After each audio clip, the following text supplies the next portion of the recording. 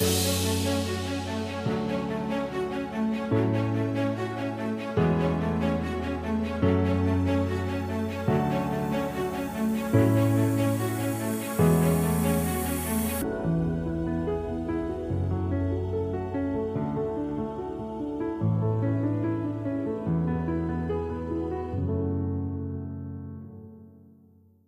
there, everybody. Welcome to another episode of the Home Class Movie Chat. I am your co-host, Paul, and today we have got a very, very special guest. We have got the one, the only, the actual host of Home Class Movie Chat.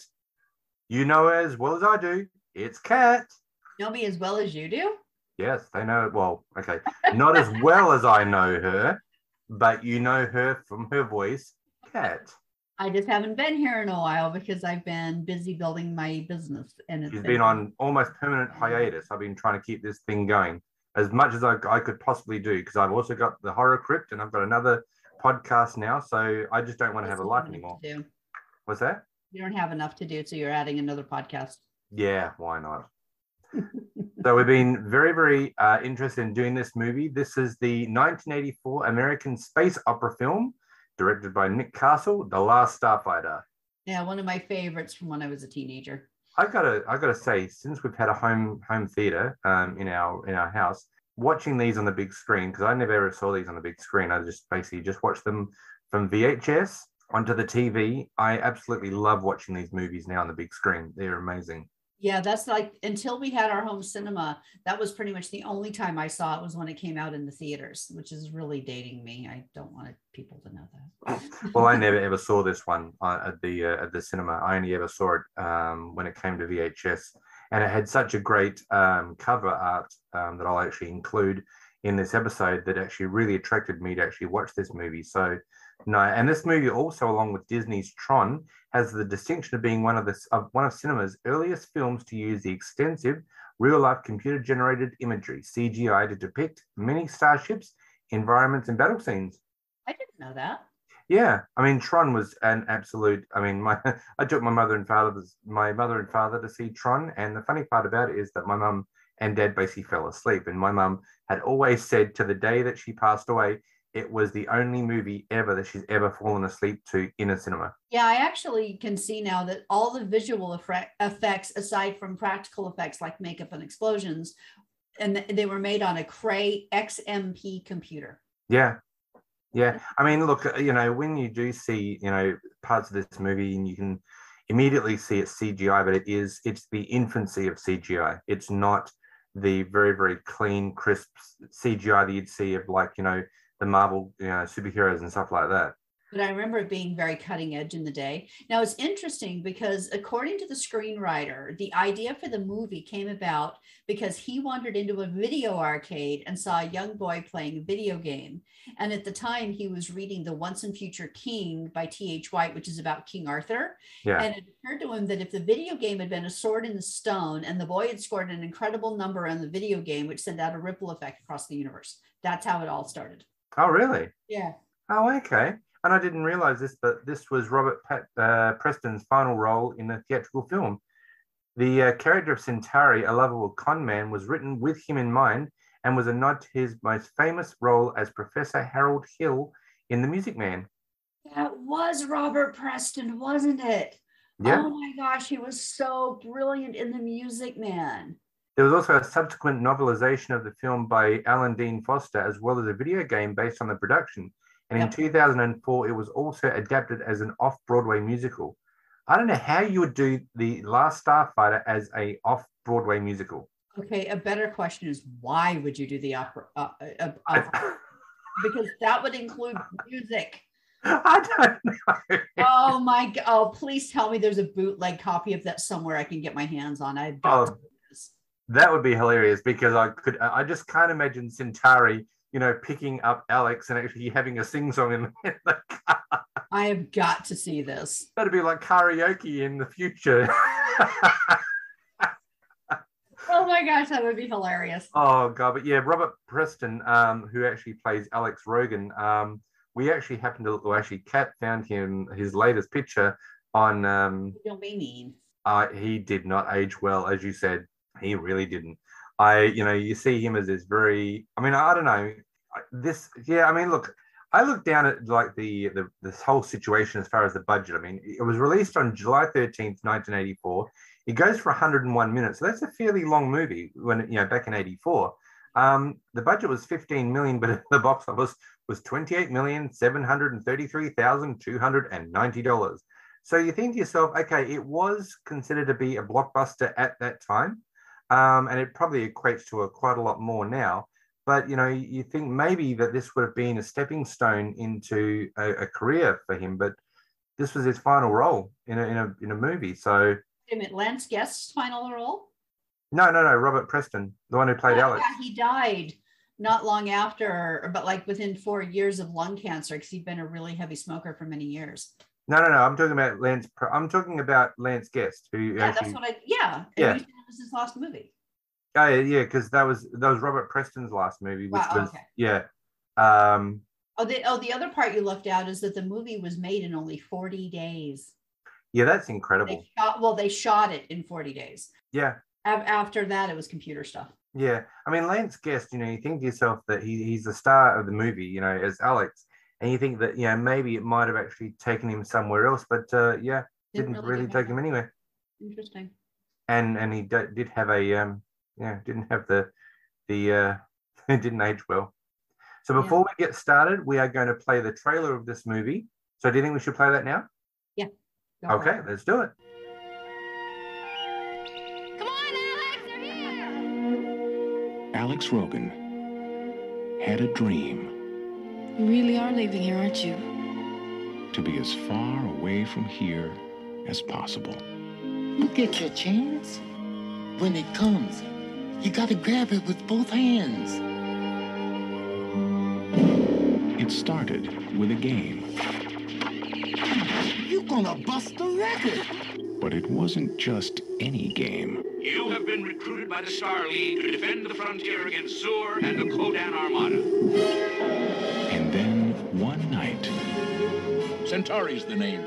We have to talk about a matter of utmost importance. Step into my office. I've seen him come and I've seen him go, but you're the best, my boy. Light years ahead of the competition. Hey. Alex didn't find his dream. Hey, look out! Oh, dear. Hey.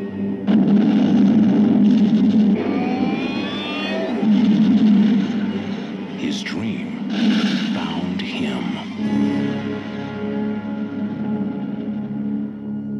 Where are we? Welcome to Rylos, my boy. A world on the brink of destruction.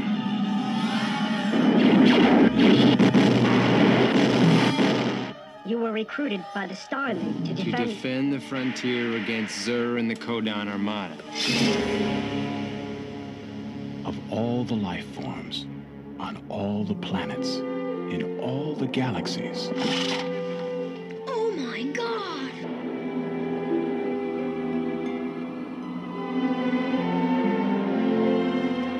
One has been chosen.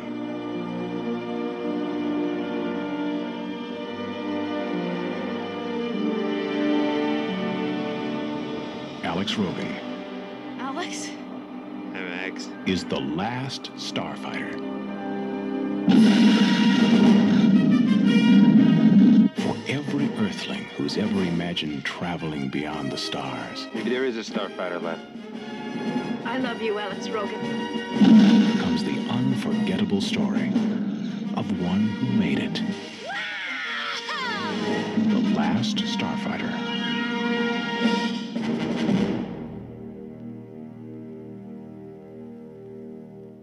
So that trailer that they actually have, I think it's really, and that's probably one of the reasons that I really wanted to sit and watch this movie when I was a kid, because it really showed you, it was almost like Star Wars, but not, I mean, Star Wars is obviously, that will never be eclipsed, but yeah, there was something about that trailer that I just really enjoyed watching, and I thought that, the whole thing of like, going to a distant world, I mean, that would just be, that would be amazing. I mean, it would never happen in my lifetime at all, that we could actually jump into a spaceship and just go for a cruise out to the solar system, or out through, just take a fly through Mars and go back. It's like, But yeah, it was all it.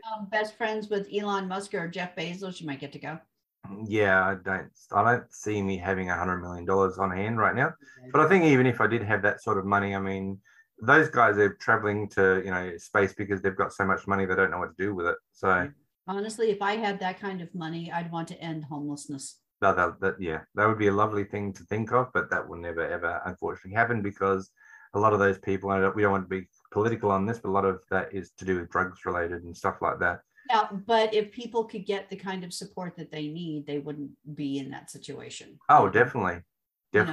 So it's like there's this thing where they're converting like shipping containers into housing, little tiny houses for homeless people and making little villages. Yeah. I don't know how I would do it. All I know is that I would use that. If I had that level of money, I'd be doing something like that. Yeah, and as I said, the trailer really made you feel like you could jump into a spaceship and travel to the stars, and it was just such a fun trailer. Yeah. So Alex Rogan is a teenager living in a trailer park with his mother and younger brother Lewis. Lewis is so cool. I love that kid. After being rejected for a scholarship, Alex becomes angry and he's going nowhere existent. So the movie opens up where it's a lovely scene of a trailer park. Now, I said to you when we were watching this is a trailer park that I would actually love to live in.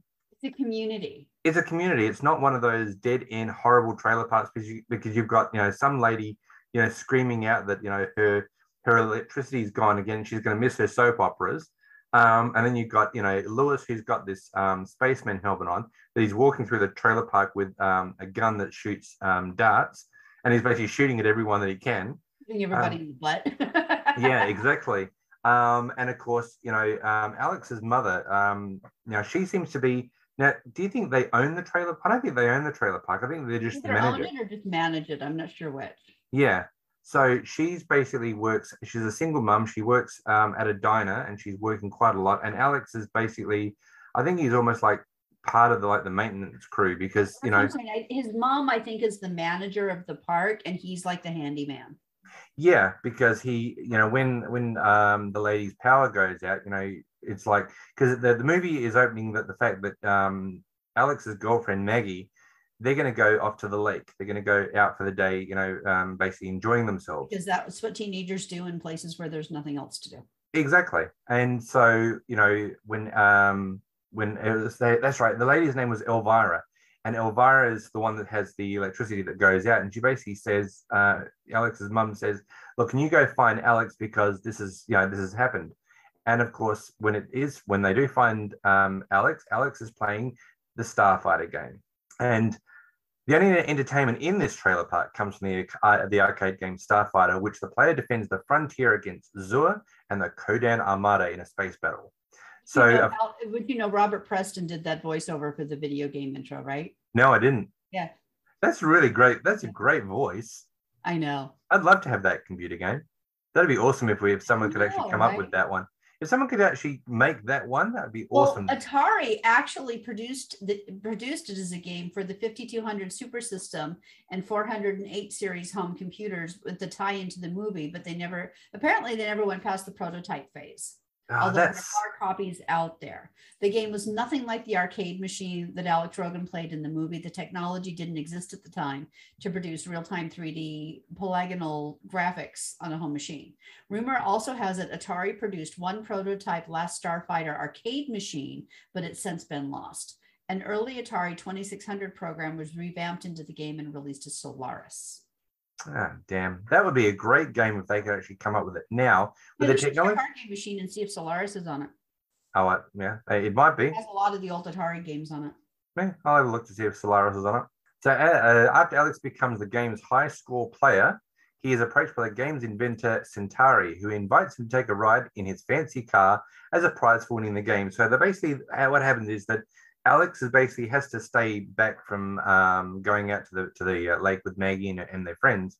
And he could see this whole thing I said to you, and actually, no, you said this to me, that, Elvira is going to miss her soap operas. Now, is there soap operas in the evening, in the daytime? Because it takes him all day to fix this stuff. Okay, well, soap operas, okay, first of all, see if you can guess which car Centauri's car was modeled after. No, no idea. If you gave me 100 choices. Seriously? Yeah. With those gull wings? The gull DeLorean? Yeah. It was made from a DeLorean. That was modeled on a DeLorean. Okay. Well, okay, Yeah. okay. Well, the doors would have been a dead giveaway then, but I didn't even think of that. Because my first thought when I saw that, oh, a DeLorean, it's like Back to the Future. But no, the soap operas that Elvira's talking about are things like Days of Our Lives and All My Children, the daytime soaps, which is ironic that he sits there and she's like, I need my power back. I'm going to miss my stories. Well, if it's going to take him all day to repair it, she's going to miss him anyway. Yeah. So in all honesty, if I was his mum, I'd be like, listen, Alex is going somewhere today. You're going to have to just do. Well, actually, no, you couldn't do that because if you're the manager of the trailer park, the poor woman has to have some sort of power. She might. You don't get it. Hey. You really don't get a day off when you have a job like that. No, but also, things in her refrigerator might go off, and so you end up by saying, no, you'd have to do that. But poor old Alex, he ends up by having to do this for the whole day, and so when Maggie is dropped home over night time, where is Alex? Alex is playing Starfighter, which, as it says, is the only thing that he can do. And so he's just sitting there and he's just playing away. And like most of us that play computer games, we don't really, a lot of the time, unless you're really hyper-focused on the score, you don't really think about it. You're just playing the game. And then suddenly Maggie looks and goes, oh my God, what the hell? And they look at it, and of course he looks and he goes, what is that, 900,000? And of course, Otis, who is the cafe manager or, of the place, he's a lovely African-American man. He sort of like stands up because he's sitting at a table. And he comes over to Alex and he goes, 900,000, you're going to break the record. So of course he yells that Alex is going for the record. And the entire trailer park basically gets up and runs up the stairs to come and see Alex play the Starfighter game. And wow. I mean, and as I said, this is why it feels like it's such a great community, because everyone's involved in but as much as I say that everyone's involved in everyone's life, what did you say about that? That everybody's involved in everybody's life. Yeah, everyone would know your business. You know everything about everybody. Yeah, but it's such a very, very safe community. And I love the name of the trailer park. It's Starlight, Star Bright. Yep. And the bright being B-R-I-T-E. B-R-I, yeah. Just going back to that crowd scene when Alex is going for the record, if you look really closely, you can see a very young Will Wheaton. Oh, you're kidding me. No. I didn't even see, well, okay, because was he credited at all or just the kid? No, he's credited. He's credited in it. He had, I think so. Anyway, I'd have to check it. But actually, okay, I'll check that in a second. So Will Wheaton's speaking scenes were actually deleted. He can be seen in two different scenes. One, running around the trailer park in the early morning when they're first going to look for him. Yeah. And you see him wearing a red football jersey. And then in the final scene, oh yeah, that's right. He wasn't in that crowd, but he was in the crowd at the end of the movie, standing behind Lewis, wearing a blue jacket, possibly over the red jersey. Okay. Yeah. See, I mean, he wasn't even credited. So of course, when Alex wins and gets the record breaking thing, he basically is sitting there and he's basking in his glory, which he should do because he's been, I don't know how many quarters he's pumping into that bloody machine because he must be spending a fortune. And Will was credited as Lewis's friend. Okay. Yep. Not that he really makes a very big appearance. So, Alex is basically, I think this is the first time that Maggie actually says, you really are, you really want to get out of here. You really want to do something with your life. And he's like, yeah, I do. He said, I want to leave, go to school and come back and we'll get an apartment together. And of course, Maggie's got that. And I don't think that Maggie's overly enthralled about doing that because she is very scared about leaving the trailer park. Whereas Alex wants the adventure. He wants to leave. He wants to go and do something. And of course, at that stage, he goes to his mother's, to the house where they live. And of course, the mother sort of like comes in and he says, oh, guess what? I broke the Starfighter record. And she goes, oh, that's nice, dear. And he goes, nice. It's stupendous. It's like, that's nice, dear. Did you fix Elvira's power? Yeah. And of course, then she says, oh, listen, and I don't know what the guy's name is, not important. The postman came by the diner and gave her the because he's actually trying to get into a college. He's actually trying to get a loan to get into the college. And of course, if we find out that Alex has been denied, he can't actually go to college. He can go to City College, but he can't go to the one that he wants. So of course, this is when Alex runs out of the house, and he's basically standing near the Starfighter game, and this very awesome car pulls up, and this guy comes out and says, "Oh, can you find me do you know the person that broke the Starfighter record?" He goes, "Yeah, you're talking to them. It's Alex. I'm Alex." And he goes, "Oh, I've got a proposition for you. Do you want to come into the car?" What does people say, as a kid, you never ever do? Just getting car strange. Didn't even offer him candy. No. So he gets into the car, and of course, Centauri goes, "Oh, this is, I'd introduce you to Beta." And of course, as Alex shakes Beta's hand, there's a huge spark in the car, and then Beta gets out, and they shut the door. And of course, this is when Centauri decides to take him on a ride, which is actually his space car, and Alex is essentially abducted, and a doppelganger android named Beta is used to cover Alex's absence. Okay, can I just jump in for a second? Yeah, absolutely. So apparently a great deal of the scenes with the Beta unit were shot after the main filming was complete because the test audiences liked the comic relief of the Beta unit scenes.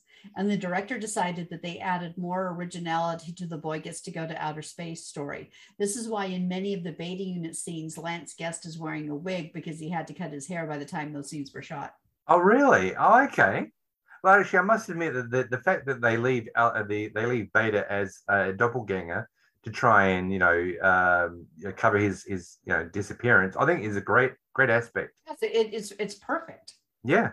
So Alex learns that the Starfighter arcade game represents a real-life conflict between the Rylon Star League and the Kodan Empire. The latter is led by Zur, the native Rylon trader, and the son's ambassador, Enduran.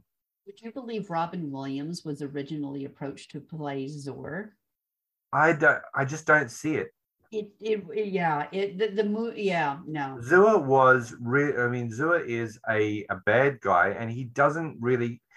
If you had Robin Williams not that Robin Williams could do any wrong. I think he's a great character actor, but I don't think that Zur would have actually lent him the scope that he would have actually had to play that. Written as a spoiled child.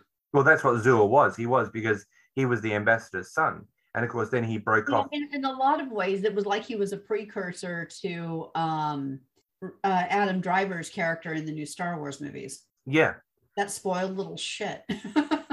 Yeah, exactly.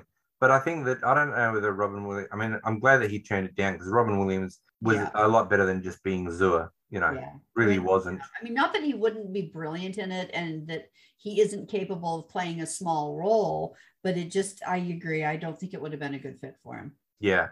So the game was designed as a test to find those with the gift. Alex expected to be the gunner for a Starship spacecraft called the Gunstar. He's partnered with a reptilian pilot named Greg. Now, we actually said something, you said it, which actually I didn't even think about. So when Centauri, when they arrive at their destination, Alex gets out the car, and of course they're speaking a language that he's got no idea what they're talking about. It's only until he is fitted with a translator that he actually can hear in English what they're saying. Now, what did you say? Because they actually fit him with the translator when he's just in his civilian clothing. And they put it on the underside of the collar of his civilian shirt. Yeah. Which ironically, the little thing that they used was the inner workings of a digital watch. Oh, really? That's cool. I know. I thought that was pretty awesome. But no, the first thing I said is, well, what happens when he takes off the shirt? Yeah. Because what they should have done was made it some kind of an implant and put it behind his ear or something. Now, not fast forwarding it to the end of the movie, but when they come back to Earth and Greg is actually introduced to Alex's mother and to Maggie and to Lewis and everyone else. Understanding each other. How would they have understood him? Yeah, exactly. He still doesn't speak English. Yeah. Yeah. So that's sort of like a faux pas that I think that sometimes they really have to. As I said, I'm not a director, I'm not a screenwriter, whatever, but it's those little things that you think of. You think, well, hang on a minute.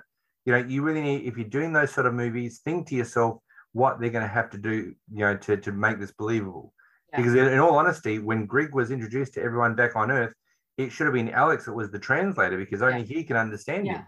Exactly. Well, no, Greg would have a translator on him as well to understand everyone else. But he still wouldn't be able to speak to them in their language because they don't have the translator to understand him. Yeah, so then that's why Alex would have to sit there and go, oh, Greg said this, Greg said that, rather than Greg just coming out and talking. I suppose they just wanted to save time on that part. Probably, yeah. Nobody likes it when people have to interpret in movies. That's like the annoying part for when like somebody who is like the ghost whisperer and she has to go between the conversation. I mean, I don't mind that. I mean, I love some of that aspect, but sometimes it's a glaring, and the thing is that, and this is what darling, I love being married to you. Okay? I do. But sometimes this is what I hate about watching movies with you, because I sat there and watched this movie since the age of like 14, enjoying my life, not even thinking about it. I meet you and you go, oh, but hang on a minute. How are they actually understanding him without the translator? Now I can't watch this movie without sitting there going, whoops, that's a faux pas. Sorry. I do love you. Can I make up for it with a fun fact? You're going to make chicken? No, that's not a fun fact. That is a fun fact for me. Yeah, I love her chicken. Grilled chicken salad. Her grilled chicken salad. God, I can't. I was very hungry last night, and all I kept thinking about was grilled chicken salad. Well, I'll get some out of the freezer. I'll make it this week. Nice. What's your fun fact? Okay, so the fun fact is, Dan O'Herlihy played Greg. Okay. Yep. Robert Preston and Dan O'Herlihy had never met before this movie. When they finally met on the set, O'Herlihy was already in the full Greg makeup with the full head mask. O'Herlihy introduced himself, and Preston jokingly replied that, of course, he recognized O'Herlihy because he had one of those faces. Nice. I just thought that, and at one point, Dan O'Herlihy shows Alex a photo of his family, and in the family portrait, Dan O'Herlihy is also Greg's wife. Oh my God, seriously? Oh, that's cool, because at one stage Alex is basically Greg actually asks him, where does he live? And of course he says, oh, that's right, because he says, Greg says, I live underground with, I think, so many hundreds of family members. Yeah. And he goes, where do you live, Alex? And he goes, oh, I live above ground. It's in a trailer. It's like a cave that moves. And he goes, a cave that moves. But Greg shows him some photographs of, and it's like, it's one photograph that changes to many photographs. And the last one you see is Greg, the picture of his wife. So that was the guy. That's hilarious.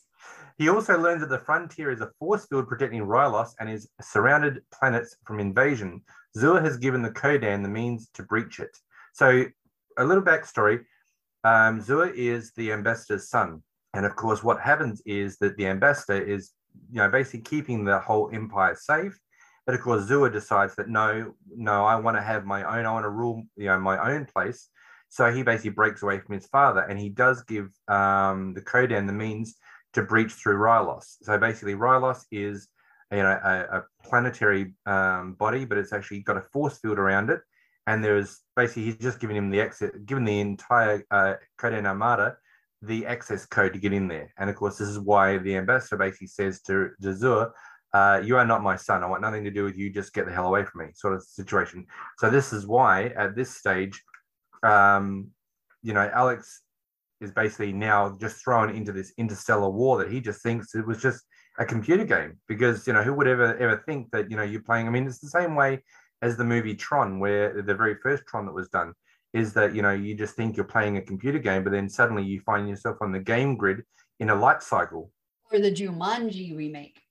Or actually, to be fair about that, I mean, I was such a purist with Jumanji, because there is no one that is better than Robin Williams. Yeah. But I must admit that it was actually a really fun movie. I am actually definitely going to get, I think we've got number one.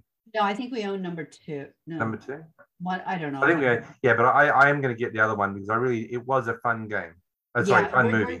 We're going to eventually do the Jumanji new series, the Welcome to the Jungle and Return to the Jungle, because they're actually really good films, and there's a lovely tribute in the first one to Robin Williams. And we've already done Jumanji, the original one, haven't we, on this? Yeah, so we need to do numbers. Yeah. So Zur reveals that he's discovered an infiltrator in his ranks and broadcasts the spy's execution to the Star League. And this is back in the day, I think there was I mean, this is 84. This was a It was pretty intense. pretty intense sort of thing, because there's Alex and he's sitting in, with all these other creatures. He's just sitting with creatures, and he's watching this guy being executed. And the way the execution is, this guy's just sitting in a chair, and a laser beam is basically brought down onto his head, and he's basically being melted. And then the movie's cut. Now I understand that this was, I think it was a PG movie, and they couldn't really show a lot of this. But I mean, I think this is pretty much as hardcore as it really does get. So he then proclaims that once Rylos Moon is eclipsed, the Kodan Armada will begin their invasion. Unnerved by everything he's seen, Alex asks to be taken home. So, and I can understand this. I mean, you're being thrown into this interstellar war that you thought was a computer game, and then holy crap, this thing's going on, like, really? And he's sitting there going to Centauri, yeah, I can't do this. I need to go home. Please let me go home. But Centauri does say to him that Earth is part of the Star League. I mean, it's going to be invaded sooner or later. And he basically does tell him that you can live a very full life on Earth until you're invaded. So it's going to happen. So the only thing standing between Earth's invasion and, of course, Rylos's invasion is the Starfighters. But, of course, things take a turn for the worst, as we're going to find out. Do you have any fun facts? I do, actually. That there were a bunch of, not related to the scene, I'm just actually looking at other stuff, but several of the actors were in the Star Trek universe, in addition to Will Wheaton. But most notable was Meg Wiley, who played Granny. She was one of the Talosian keepers in the original series pilot, Star Trek, the original series, The Cage, in 1966. Oh my God. But it gets better. It absolutely. Hang on, is that the one that you showed me where Captain Kirk gets locked in the cage and he's like on display? No, it's the original pilot that they. Oh. And Leonard Nimoy was the only cast member they kept. That's right, and the Captain Kirk was the inferior Captain Kirk, the one that they just used as just. No, it wasn't. It was Christopher Pike was the captain. Wasn't that Captain Kirk? No, Kirk was the second pilot and continued on with the series. The original pilot was Christopher Pike, and they had him because they have him come back in another episode, and he's in this wheelchair where all you can see is his head, and they use flashbacks from the original pilot. Oh, okay. I didn't realize that. Yeah. Oh, okay. Yeah, but Meg Wiley, Granny, was in that one. But I just also discovered that Nick Castle, the director, Lance Guest, who was Alex, and Dan O'Herlihy, who was Greg, all had been in the Halloween movie franchise. Oh my God. So Nick Castle was watching Halloween 2, where Lance Guest was playing Jimmy. And he asked who he was because he really thought that he had like that everyman quality of a young Jimmy Stewart, Henry Fonda, or Gary Cooper, and wanted him for The Last Starfighter. So he went to John Carpenter and said, who is this guy? When he was watching some of the edits in post-production, he's like, okay, I want to talk to him. That's how he found Lance Guest. But get this, Nick Castle himself played Michael Myers in the 1978 Halloween. Oh my God, thank you. I kept trying to work out, why do I know his name? Why do I know Nick Castle's name? Yeah. And Dan O'Herlihy, Greg, played Connell Cochran in Halloween 3, Season of the Witch in 1982. Yeah, that was a shit one. I mean, any fans of the Halloween franchise will always say that Halloween 3 was the worst one because there was no Michael in it whatsoever. But I was trying to work out why I knew Nick Castle, and I should have known that because I'm a fan of Halloween. Yeah. And I realized now that he did play Michael. Yeah. That's amazing. They are talking about doing a reboot or a sequel those conversations started in 2020, but obviously nothing's really happened yet. No, okay. So on Earth, Centauri tells Alex to contact him should he change his mind. And of course, he gives him this little crystal, and he says, if you want to, change your mind, just tap the crystal. And of course, Alex sort of like looks at it and goes, "No, keep it." And he goes, "Alex, this is a great gift that I'm giving you. And if you want to change your mind, all you have to do is tap the crystal. You will not get a second chance if you throw this back at me. And of course, he keeps it. I mean, he's like, okay, fair enough, whatever. So in the meantime, a saboteur eliminates the Starfighter base defenses, causing heavy damage, killing the Starfighters and destroying the Gunstars. Only Grig and the advanced prototype Gunstar 1 survive. So Alex discovers Beta and contacts Centauri to retrieve him. So I love it the way that he actually is. He actually finds Beta. So of course Alex goes home. Now this is the real Alex, I might add. Goes home and he sits on his bed and he feels someone being like moving underneath the covers. And of course that's when Beta reveals himself. And this is actually, back in '84, they really didn't have the technology where they could actually, like duplicate the same actor perfectly. That's not completely true. Okay. Because if you think about the Parent Trap with Haley Mills. Never saw it. Okay, we may have to do something about that. No. But Foo-foo. that foo-foo is okay once in a while, mister. I watch all the crap that you like to watch. Oh, please. Yeah. How many times have I sat there and watched Halo or Rainbow with you? She doesn't complain about that. She actually encourages me to watch Halo and watch Rainbow gaming. So no, she's got no basis on that one. Please move on.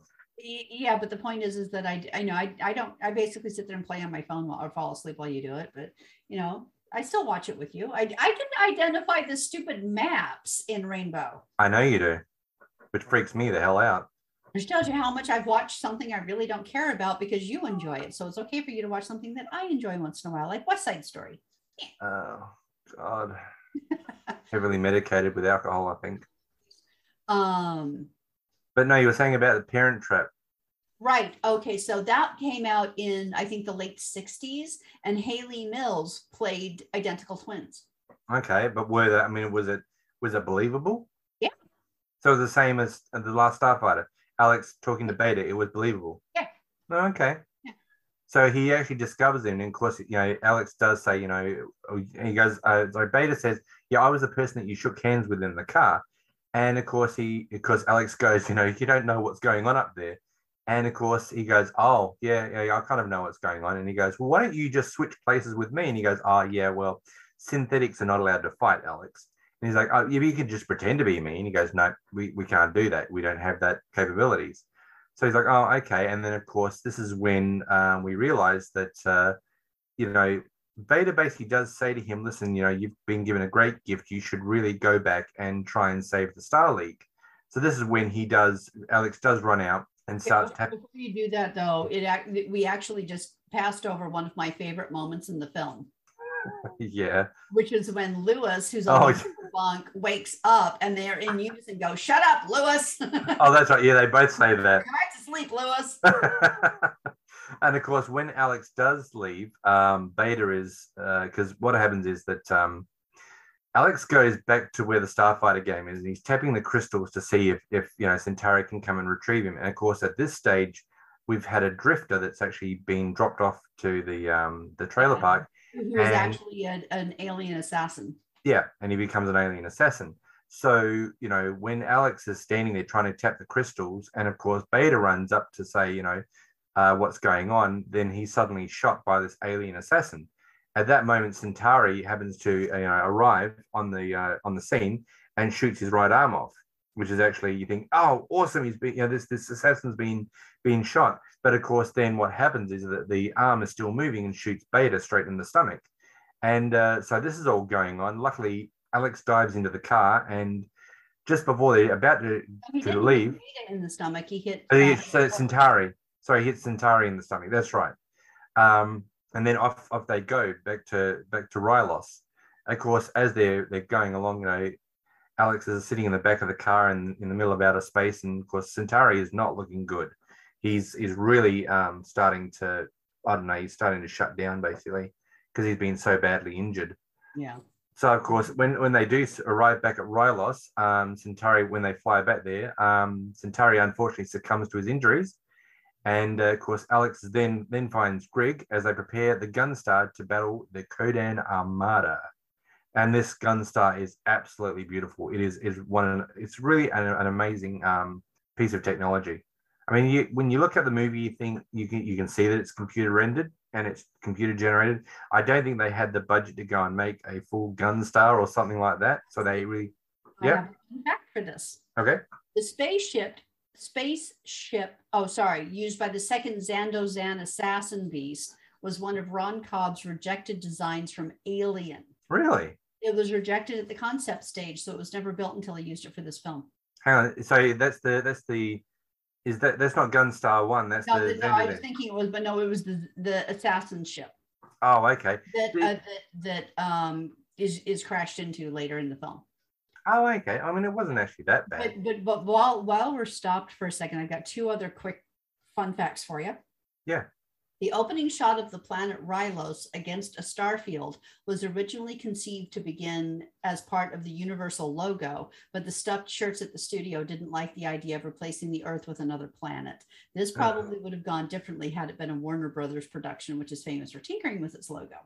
But initially, Alex was supposed to be from the suburbs, but Nick Castle changed the location to a trailer park.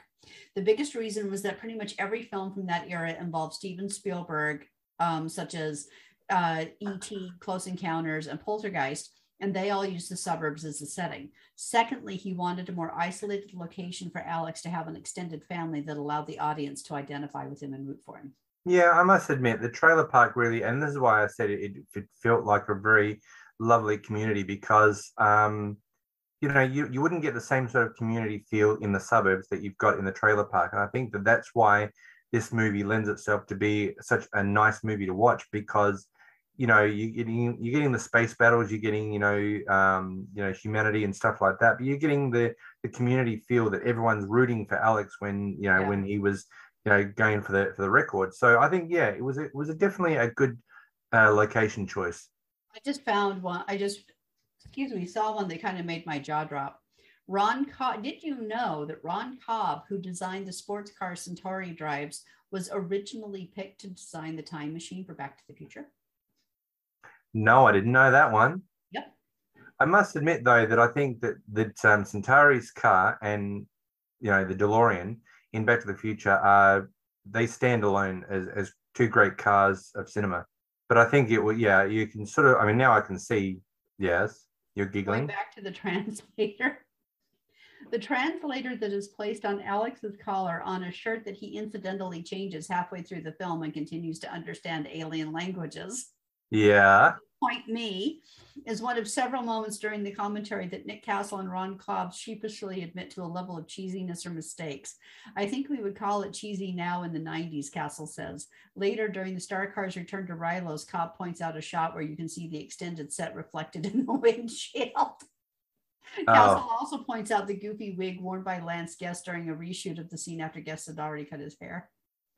Yeah, and as I said, this is, let's see, if this was released in 84, I was 12 when this movie came out, so I would have been 13 when I got to see it, because it got to VHS, obviously a year after that. So I was actually very happy to watch this until I saw it with you, and you're like, but how would he have understood what he's talking about? Because, they never put another translator on him. It's like almost like just one, and that's it. Alex and Maggie were originally named Skip and Penny. Oh, God, no. Because it was too cartoony. No, that's not a good name for them. No, Alex and Maggie is fine. And producer Gary Adelson's wife, who has a small part as the first Rylan Alex sees at Starfighter Command, is named Maggie, which is likely where Maggie's character got her name. Oh, okay. And the first Rylan that Alex meets is Maggie Adelson, wife of the film's producer. So the one who's got the crossed fingers going, come on. Yep. That's the producer's wife. When she says Kita, and he goes, yeah, Kita. If you want to know funny names of characters in movies, The Return of the Living Dead has two characters, Bert and Ernie, in it. So does It's a Wonderful Life. Yes, it does, Bert and Ernie. And I'm pretty sure that's where the Sesame Street characters came from. Probably. Yeah. So, of course, while Greg is training Alex, Beta finds it difficult to maintain his impersonation, particularly with Maggie, Alex's girlfriend, after discovering that the group of Zando-Zans have set up communication center from their spaceship outside the trailer park. Beta reveals everything to Maggie. And of course, the way that he does it is very, very interesting because they go up to the lake, and Alex, well, Beta is trying to, trying to be what Alex is supposed to be, and of course, Maggie is trying to make a move on him, and it's just not working.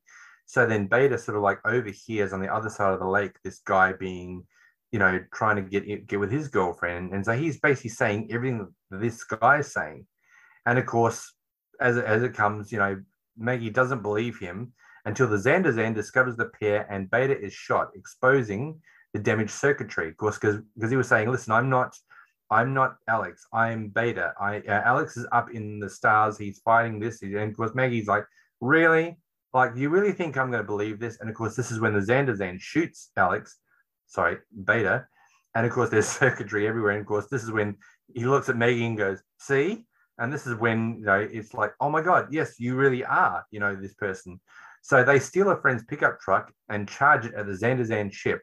Beta has Maggie jump out of the car before sacrificing himself by crashing into the ship, destroying it.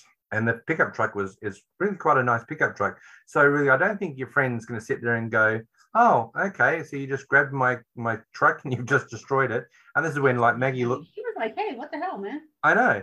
And this is when Maggie sort of like looks up and goes, "I love you, Alex Rogan." And I mean, okay, this is some of it is cheesy. I'll say that, but this is like 101 minutes of just fun, just a fun movie. It really is. Yeah, it really is. So Alex and Greg attack the Kodan mothership, crippling its communications. Once Alex's weapons are depleted, he desperately activates a secret weapon on the Gunstar called the Death Blossom. Dun, dun, dun. I know. So as they're flying along, they're trying to get closer to the. It has a 1% chance of survival. Yes. And of course, they're flying along. Now, Alex is the gunner. And of course, Greg is the one that maintains the life support and the communications and everything else. And, as they're flying along, Alex says, "What's this here?" And of course, Greg, like, "Don't touch that." He said, "That's what we call the last resort. In the event that this happens, all the weapons will fire all at once." And he's like, "Oh, okay, no worries." So, they're flying along, and of course, as they're getting closer to the mothership, all the other fighters are coming at them, and Alex is shooting this and that, and they're just everywhere. And of course, this is when it's getting closer and closer, and he's saying to Greg, "Well, when can I do it? When can I do it?" And he's like, "No, they engaged in dogfight." Yeah. Started to get overwhelmed and whatever, so they went and hid in an asteroid. And he's saying how, it's like, because they realize they're the last ones left. So it's like, well, if we waited for them to all pass over, and Alex is like, "I don't want to do this. I didn't sign up for this. This isn't my war." And he's like, "But if we waited for them to pass us, then we could come from behind and we could do, this strategic thing." And Greg is like, "Well, it's a shame that you're not doing this." And then Alex Alex comes back and finally says, "Okay, let's do this thing." And then they come out of the asteroid. They get picked up on the sensors of the enemies, and they wait for them to basically converge so that they're all within a certain distance of him. And that's when he fires the Death Blossom. Yeah.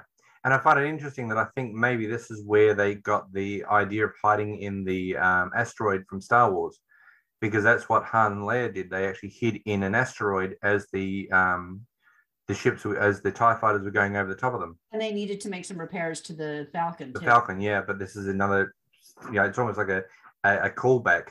So that destroys the remaining Kodan fighters. With the fleet destroyed, Lord Krill orders Zur executed for his arrogance and failure to ensure victory. But Zur escapes the mothership just before Alex cripples its guidance controls, causing it to crash into Rylos's moon. Now, after Alex and Greg defeat the Kodan Armada, the plan was to have a huge celebration by the Star League, similar to the one in Star Wars Episode 4, A New Hope. There wasn't enough money in the budget, however, to do this, so Nick Castle chose to do a large matte painting featuring a composite of the Gunstar and then out to studio shots of the characters. Oh, okay. So that's when they're actually standing on the platform and everyone's cheering and everything. Yeah. Now, what's interesting is that George Lucas didn't have the budget for that either. Okay, for when that big scene where Leia's presenting the medals and everything. Yeah. Lucas didn't have the budget to do that either. He only had something like 30 or 50 extras. And so what he did is he'd have them assemble in one part of the hall, take the picture, move them and rearrange them to another section, to another one, and just did multiple pictures and then blended them all and then edited them all together to make it look like a hall full of people. So just duplicated 30 people into 300. Yeah. So, but, Wow. but what he would do is because they were wearing like different colored costumes and stuff. Yeah. So each time they went into a different section, they'd move them around so the colors weren't all the same. That's awesome. See, that is really great thinking. Yeah, the original Star Wars was actually done on what would be considered a shoestring budget, especially for a special effects movie and a CGI movie. And by the time they did that last scene, they were running out of money. They were running out of time, and he really didn't have the ability to do it. So they got creative. Yeah, I've always loved that little fun fact about Star Wars. That's awesome. So Alex is proclaimed the savior of Rylos and is invited to help rebuild the Star League. As it is still vulnerable, the frontier has collapsed and Zura escaped. An unknown alien approaches, revealing himself as Centauri and explains that he was in the healing status. Alex agrees to stay, but he returns to Earth, landing his ship at the trailer park. This is a really great scene because, there you are, and, like Maggie is standing near the, it's almost like it's a warning situation. She's standing next to the Starfighter game, and it starts up and it starts making all these noises and talking and stuff like that. And then all of a sudden you see this huge bright light, and of course it's the it's Gunstar coming down to land at the trailer park. Of course, the entire trailer park run up, and of course it's almost like, oh my god, it's an alien that's landing, but of course it's not. It's Alex, and Alex has come back to tell her, basically just say that this is where I've been. The guy that you thought had done all this stuff wasn't me at all. It was actually a beta unit. It was a robot. And Greg tells Alex's mother and the people of the trailer park of Alex's heroism. That's what I just said, heroism. But of course, what I find interesting is there's the guy that actually owned the truck that Alex crashed. He's got that look on his face like, this is just not real. I'm just not believing this. It's like who's gonna pay for the truck. Yeah, I know. But the thing is, like, when this alien is standing there talking to you out of a spaceship, and he's got that look on his face like, yeah, this is not real. This is bullshit. This is not happening. Talking about this scene, Nick Castle, the director, compares it to a child coming home from college, including introducing his family and friends to a foreign buddy, in this case Greg, that he befriended at school. And he says the whole section is so corny but fun. It's introducing your alien friend to your folks. Yeah. And I find it interesting that, now this is something that I'd actually ask you about. So Alex asks Maggie to come with him because he doesn't know when he's going to be back. Yeah. Now she doesn't want to leave the trailer park, and she says to Alex, you were right. I don't want to leave the trailer park. I'm terrified. And what about Granny? And of course, Granny is basically go, enjoy yourself, go, Yeah.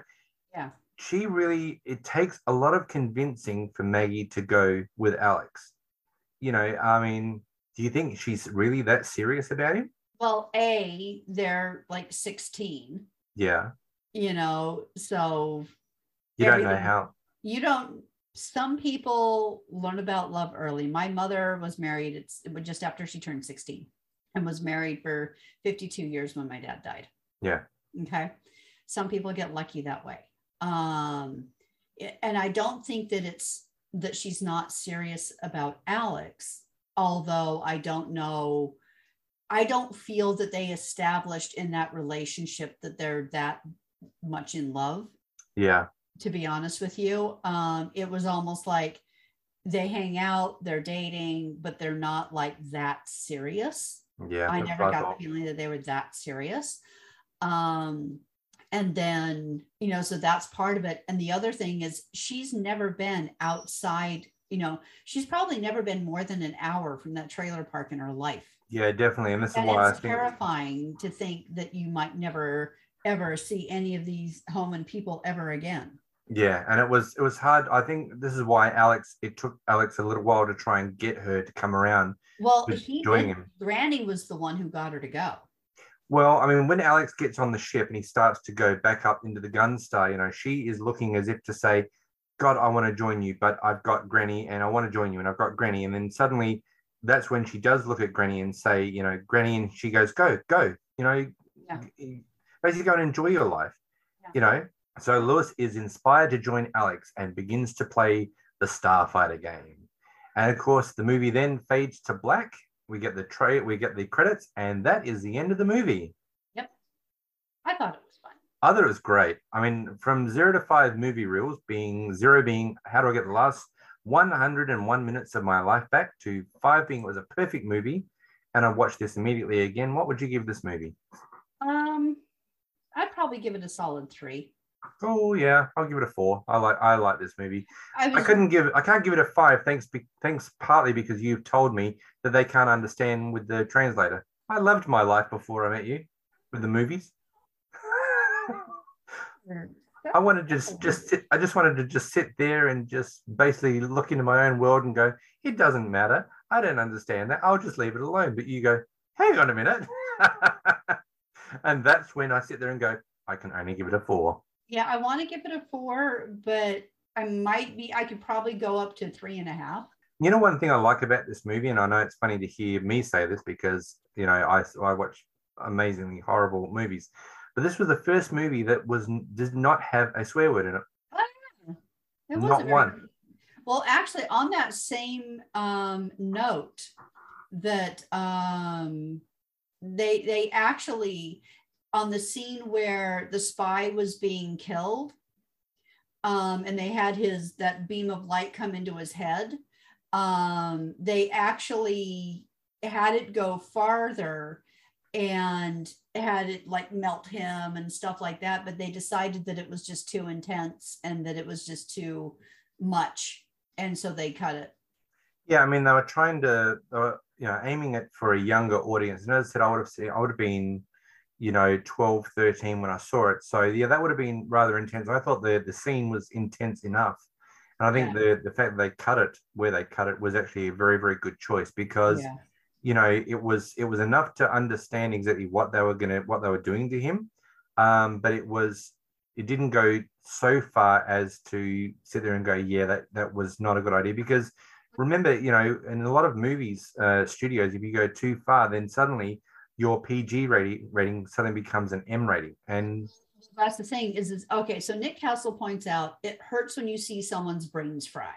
Ron Cobb, the set designer, added that there was more to this scene, which included the entire head melting away. This was not added to the final cut of the film because of how gruesome it was. At the time of the release, the PG-13 hadn't been developed, so too much graphic violence could trigger an R rating.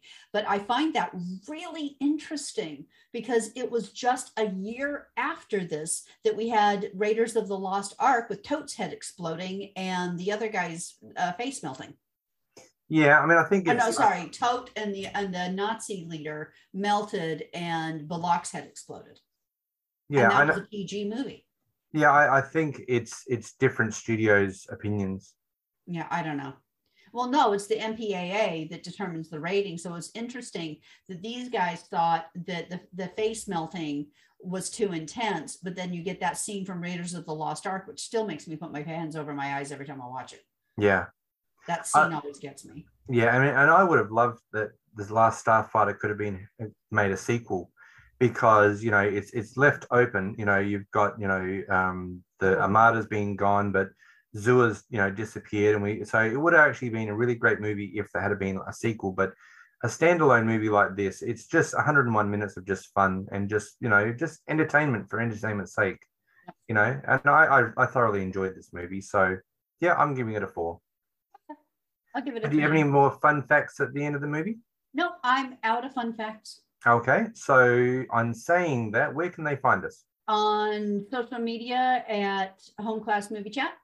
And they can find us on Instagram at Home Class Movie Chat, and they can send a direct message at hello@homeclassmoviechat.com.